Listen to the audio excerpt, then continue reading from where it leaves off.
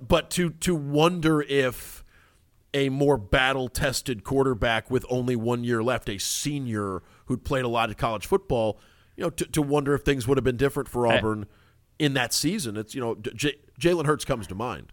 A reminder that that was Bo Nix in 2019 beat Alabama, and so just what you would do, like the narrative there. I want to go back to Fields real quick because it was always fascinating to me because back when Fields committed to Georgia, it was like, oh, but how is Georgia going to use him, right? And this was still the James Coley, Jim Chaney type of offense.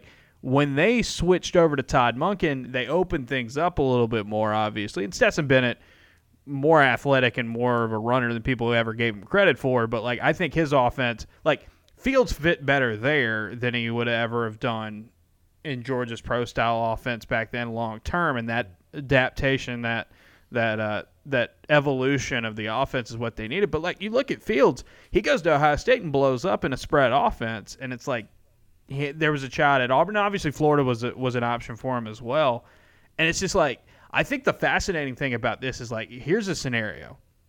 Because I don't remember off the top of my head. In 2017, when Stidham comes in, wins SEC Newcomer of the Year, helps Auburn get to the SEC championship game, this great season with him.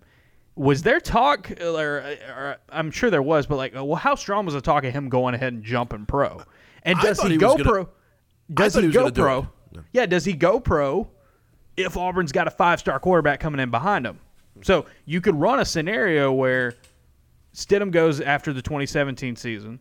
The 2018 season, you have a guy like Fields in. And then in 2019, what you're basically doing at that point is hey, Bo Nix is Auburn through and through. And yes, we find out later that that doesn't keep him there forever. But does Bo Nix end up coming anyway?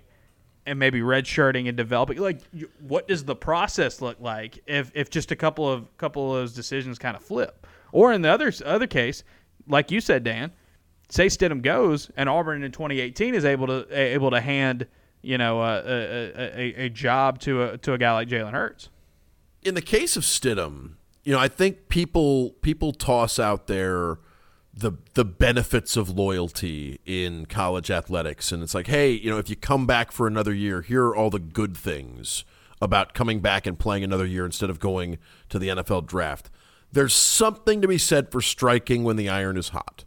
Mm-hmm. And I think for Jarrett Stidham, I spent much of the 2017 season thinking he was leaving because he was draft eligible and he was picking up steam every week on the field.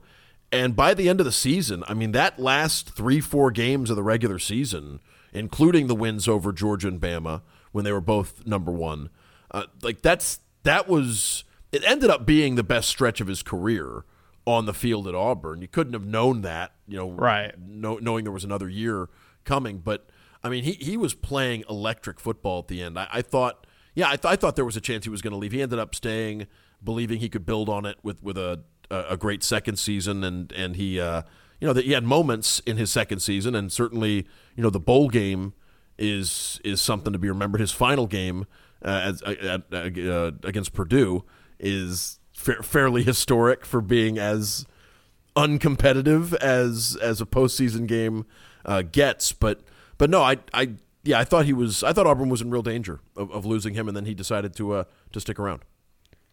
I have another quarterback. Do you have another quarterback you want to? Yeah, I got.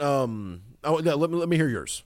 All right, I'll go with this one because it's right before this stretch, and some of you might know what's coming next.